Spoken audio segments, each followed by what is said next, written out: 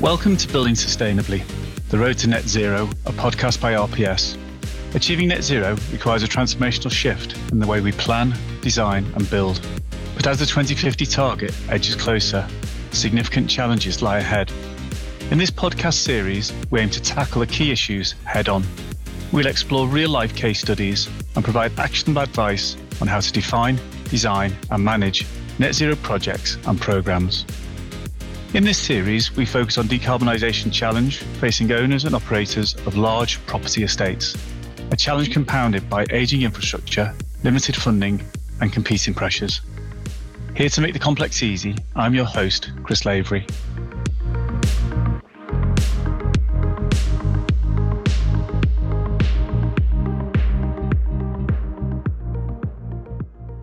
Welcome, Liz. Many thanks for joining us on our podcast series. Béton House is a fantastic project, and I'm really looking forward to discussing it in depth with you. Could you begin by introducing the development and how RPS became involved? Okay, thank you very much for the invite. I'm going to really look forward to share some of our knowledge about Park Hill in Sheffield. So Alumno is our client. They're an experienced developer of student development, but they've also got a real kind of focus on art, architecture and culture, and in particular 1950s design. So Park Hill was the ideal project for them. To take a step back, the whole of the development is over 5 phases. It's on a very, very slopey site, but the building line is consistent. And what I mean by that is that at the front where you're overlooking Sheffield City, you've got 7, 8, 9 stories. And at the back where you've got a relationship with the original terrace streets, they're 2 or 3 stories. So there's quite a big discrepancy in the massing across the 5 phases as a result. So phase 1 is the biggest phase and overlooks Sheffield City. That was developed in 2010 by Urban Splash. And that's a mixture of tenure of residential development, a nursery, businesses, offices and shops. It's got a real sense of community to it. Urban Splash just finished phase 2, and that is all for sale apartments, and again a mixture of businesses and offices on the ground and lower floors. It's a community that attracts people who are artists, architects, small startup businesses. It's got a bit of a funky feel, and it attracts that kind of type of person. So going on to phase 3, we as RPS provided project and cost management, and the goal was to turn the original flats into a characterful student development that preserved the asset for the future generation and enabled architectural features to be celebrated and to be embraced. Okay, so can you tell us a little bit about the historical significance of the building, Liz, and why it's so important that the architectural integrity was saved? Yeah, so again, I think it's taking that 2 steps back and realising how marvellous Park Hill is. You're coming out of a post-war era. You've got a lot of slum housing that was on the original site. There's a real sense of community there, but it's pretty dire. It's pretty grey.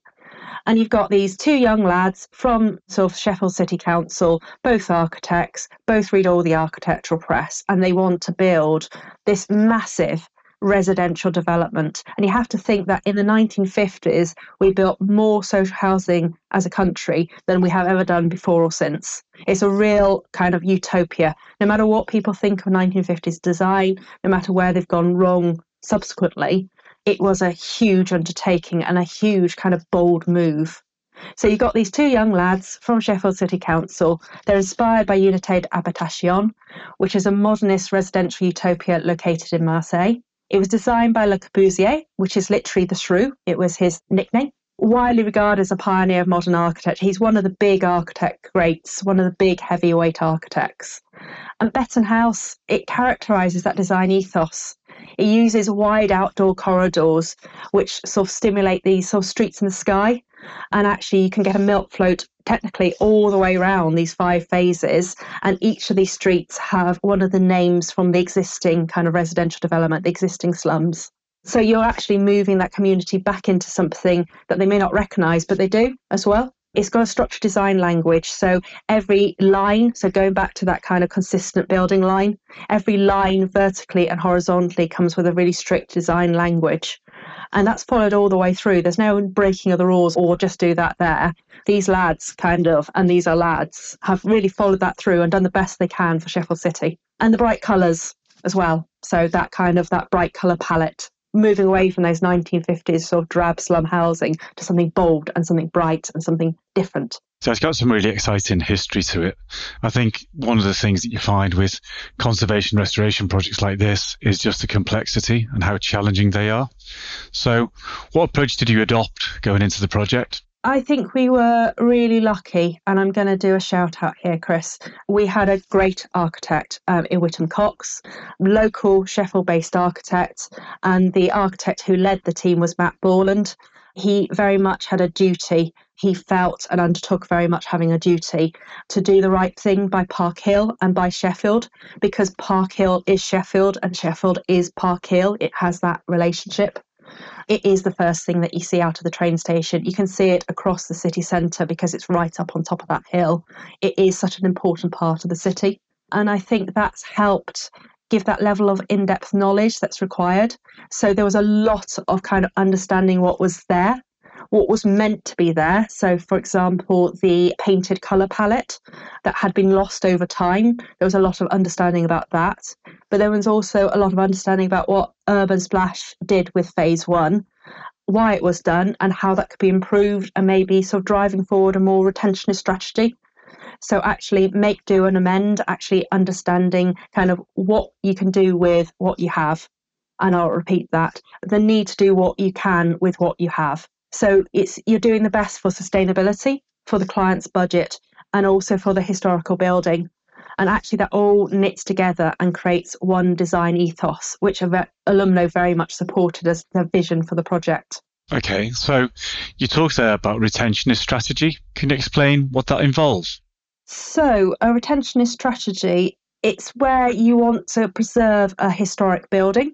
So instead of sort of knocking a building down, either sort of putting that sort of material into a tip, into recycling, into reuse, it's actually using what you've got and not creating this surplus of material, and actually understanding how you can reuse that.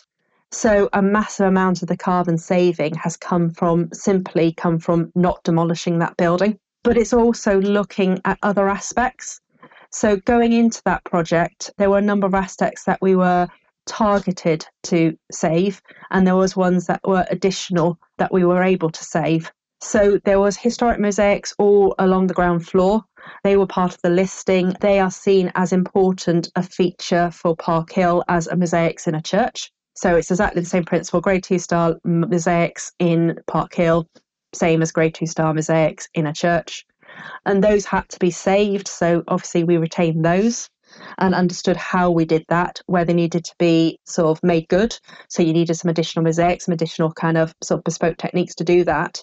But also where we had to just photograph it, record it, board it up and leave it for future generations. Now, the third thing that we did was with the bricks. So the phase one project took out all the original brick panels, and part of that architectural language involved different colours of bricks that kind of spread across each of the different streets of the sky. So each street had a subtly different brick. It was part of that architectural language. We can understand why phase one did it, because there was a lot of sort of water leakage through that brick. It was how you could actually get that brick to be clean without necessarily sort of destroying the face of the brick and causing more issues. So there was a big exercise in understanding how you did that. But that was very important for the planners, that we saved those brick panels and we were actually able to keep that bit of the architectural language. Now, going on to the fourth thing, for the retentionist strategy, we looked at balustrades. And I'll go into a little bit more detail in a bit about the balustrades. But we didn't think when we walked into that project we would be able to save them. They'd all been replaced with new balustrades on phase one. They were in a pretty poor condition, some of them in worse condition than others, depending on what side of the buildings they were for the weathering. But that was an important element where we walked in not expecting to retain it, and we walked out having retained them in the majority. Okay, Liz, so there's quite a lot in that really. But, if you were to boil it down, what would you find to be the main challenges that you faced? So it's understanding you've got that need for that retentionist strategy. So you've got that understanding that you've got a cost budget that you need to meet. You've got your sustainability standards, and you've also got your heritage standards. And that all came on the same sheet for Park Hill. Doesn't always with all projects, but for Park Hill, it's all the same thing. So the main challenge is getting that team right around you. So you've got Whittam Cox, who've done an in-depth review. They've got an understanding of what they think they can do. But we also had kind of current building standards. Where it helped with the student development is that we had a little bit more rope to play with. So we were never going to access the balustrades because that was seen as not the right thing to do with the student development, to allow students access to the balconies and to the outside space, because it was seen as a risk. So we could always do something that was a little bit more challenging and a little bit more retentionist than, say, the phase one scheme. And then we also had a contractor on board right from the very beginning. We already had a relationship between the client, ourselves, and Kia. And actually having that contractor in the room from very early design meetings, able to bring in a different set of expertise and helped us face those main challenges. And they were able to bring in their subcontractors. And we're going to go a little bit more into detail about stakeholders and who we needed to get around the table to make the right design decisions a bit later. Okay, so you've mentioned it, but obviously retrofitting is very complex, and obviously a lot of time on complexity can be costly. So how did you manage that on the project? I think for me and for what we did with Park Hill is having very robust project management and cost management sort of techniques and tools. It might not be the most glamorous end. It's not a pretty picture. It's not necessarily easily relatable to other people. But it's about understanding that rigid process, and actually by applying that process with rigor, by doing that challenge, that helps support the team focus their energies. So actually, it was quite looking backwards. We did have our challenges. We did have to take a couple of steps back, but actually it was quite a smooth process because there was a good understanding from the architect about what was needed for Park Hill and for Béton House in terms of the existing architectural language and where they would like it to go. There was a good dialogue with the planners about understanding kind of what they would like to see and how that potentially differed from phase one. We had a core team of structural and mechanical and electrical engineers who helped support that process and look at what was feasible. And we challenged those. We had a good contractor on board with a subcontractor team that was able to bring on and actually understanding that. And by understanding those elements and having that really clear understanding of what the building consisted of, we could then focus when we got to a point when we thought we had a scheme that we could, but we needed to save money, we were able to quickly pull together a VE list, so going back to that PM tool, and actually focus our energies about what we needed to look at and what were the easy wins, what were the things that we needed to actually sort of do a little bit more digging on, and what were really hard things. And we're going to go a little bit onto the balustrades in a bit, but actually those were the kind of the really hard things where we need to focus the energy on, get the team around the table and actually have those challenging conversations and face those challenges. Okay, so you've mentioned the balustrades a couple of times. It's obviously very important about how they were retained, because my understanding is initially they were due to be replaced. So do you want to explain about that particular part of the project? Yeah, so give a little bit of understanding to the people listening in. So because we've got these streets in the sky, each of the streets is an open access corridor with accommodation in literally like a burger arrangement. So you've got kind of the street as kind of the filling, you've got accommodation directly off that street, and then you've got accommodation both up and down. So you've got 3 layers, and each of those 3 layers makes up a street that runs across the whole site. So you've got your streets in the sky that are sandwiches, and that makes up that kind of height of the building that varies across the site. So each of those streets will have a balustrade along it. But then on the side, you've also got balconies at both the upper and lower levels, which also have balustrades on. So the majority of the facade is made up of those concrete balustrades. Now, each balustrade's got a top rail, but it's also got a balustrade, so literally spindles with a frame around it. The majority of the top rails we thought we could save quite early doors, because the majority of those, the ones that were protected from the weather, were in good condition. There were a couple of elevations that had really hit the weather, where there'd been a lot of wind and rain damage, which would need to be replaced. And then, so the second part of the balustrade, so the spindles and the frame around it. Now, that was where the real challenge was.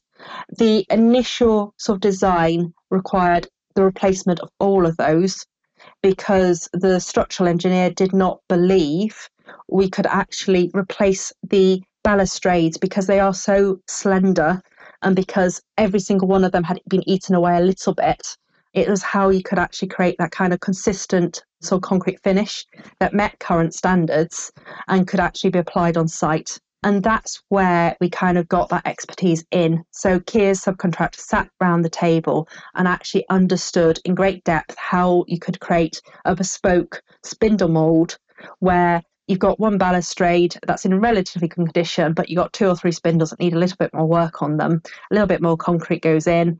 That bespoke mould keeps that kind of consistent design profile, so you don't have fatter spindles and thinner spindles, and actually can keep the whole of that sort of element of the work. And by doing that on the majority of facades, we actually can save the vast majority of the balustrades. And there are only a few that we've had to replace. So the ones that were replaced were mainly on sort of one of the elevations which had been badly weathered.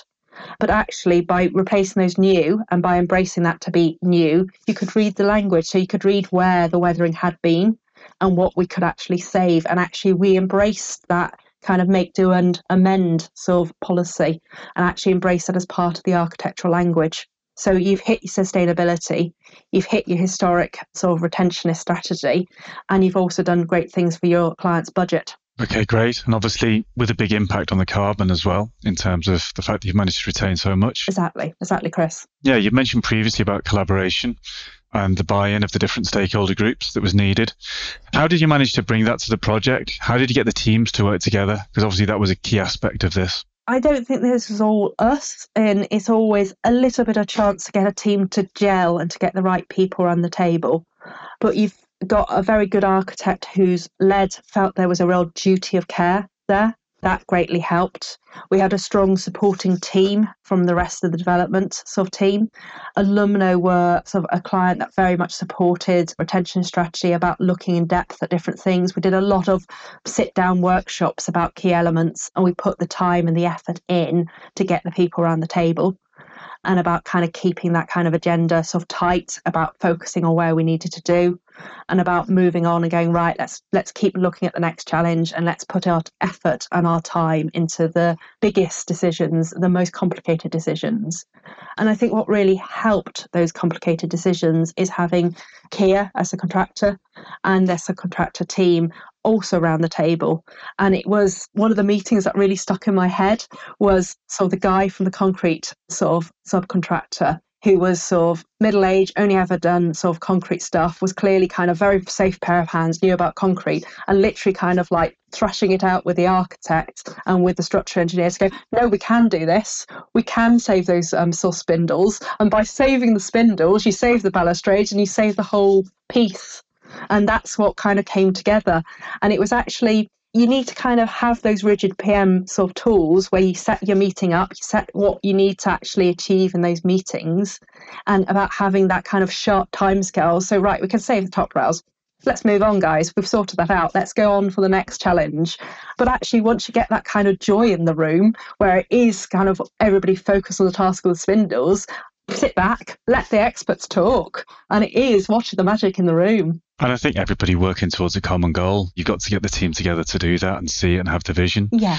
So my understanding is that through this retentionist strategy, you help to save around 1.2 tonnes of CO2 embodied carbon, which to my mind seems quite a large amount. So what makes up the 1.2 tonnes and where do the biggest savings come from? Okay, so it goes back and looking at those 4 different elements. So the frame, the mosaics, the brick panels, and the added bonus of the balustrades. By not knocking down the building and by keeping that building in place, you're obviously saving a huge chunk of carbon simply because we're not having to demolish everything, either sort of landfill or recycle all that existing material, and then sort of put in a whole new set of processes and a whole new sort of energy driven sort of processes of putting a new building in place with new materials. So that is the biggest saver. You have to think that Park Hill had a very challenging relationship with Sheffield City. And I'm saying that because it worked for a number of different decades, but then due to social housing policy, things were starting to sort of turn it into a sink estate. A lot of the industry had gone in Sheffield. It was a difficult and challenging and sort of a place to live. And that's why it became redundant, and that's why it was in quite poor condition. So at one stage, there was very much a drive to actually demolish it and start again. And through fluke, it was picked up by Urban Splash. By getting phase 1 over the line, people started to view it differently. And therefore, there was that kind of want to sort of save that carbon, save that building and redevelop it. But that was the biggest part of the saver. You've then got the small kind of win with the mosaics. So again, it's historic building fabric. It's got very much a focus on by sort of the professionals in terms of kind of saving that. The brick panels, the planners were very keen on saving the brick panels because they were taken out on phase 1 and they wanted to see that kind of architectural language being retained. And then the added bonus of your concrete balustrades being able to sort of save that final sort of element of carbon and actually looking at things and putting the effort in where it's needed. And that allowed us to save 1.2 tonnes of embodied carbon and saw Béton House, Park Hill, win Property Week's Student Developer of the Year in 2020. Which is a fabulous achievement, and it's always good to get recognition through awards, and it speaks volumes, really. So thanks for that, Liz. And what would you say, there's a lot going on there, but the biggest learnings that you've taken away from working on the project? I think it's going back to those series of workshops where we knew we needed to save budget to make the scheme affordable and for the scheme to go over the line. We knew there was very much a retentionist strategy, and there was also this drive for sustainability as well, which is a difficult thing to achieve in historic projects, to balance the two. We had a great team around the table. And for me, my lessons learnt from that is don't be afraid to ask stupid questions. So set the team up, but you're there to kind of get the best out of people. Stick your head above the parapet, ask the experts, ask them why they can't make a spindle mould. And it's amazing where you can go with it. If there's a want in the room and there feels that there's that expertise where people want to come up with a decision and a solution, then keep encouraging people until you get the right answer. And trusting people to come up with that technical response is really critical. Sort of stepping up to the challenge of retrofitting existing buildings. It's not easy, but by having the right people around the table and by challenging that questions and by asking that, you get a real sense of joy and actually also knowing when to sort of stop and sit back.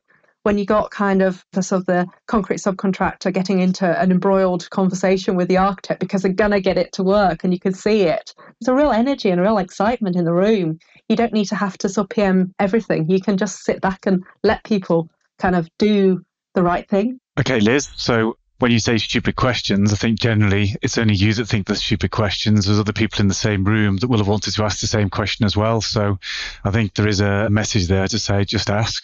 There's nothing wrong with that. So thanks again for taking us through the project journey. Béton House is now viewed as having timeless value and near unrivaled cultural integrity. So just one final question for you, Liz. Many of your audience are in roles where they've been tasked to achieve net zero targets across large property estates. What's the one piece of advice you would give them? Don't be afraid to tackle a retentionist project, and don't think that doing the right thing historically and to maintain a historic asset doesn't necessarily tally with what is sustainable.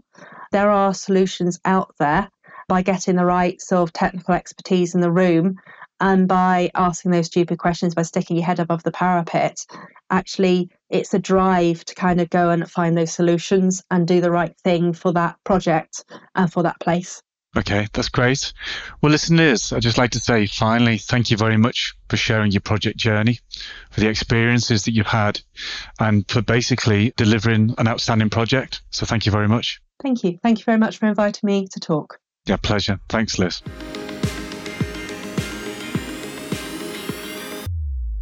Building Sustainably, the Road to Net Zero podcast is brought to you by RPS. To find out more about RPS and how we can help your organisation achieve its net zero targets, visit rpsgroup.com and then make sure to search for Building Sustainably, the Road to Net Zero in Apple Podcasts, Spotify and Google Podcasts, or anywhere else podcasts are found. Make sure to click subscribe so you don't miss any future episodes. On behalf of the team here at RPS, thanks for listening.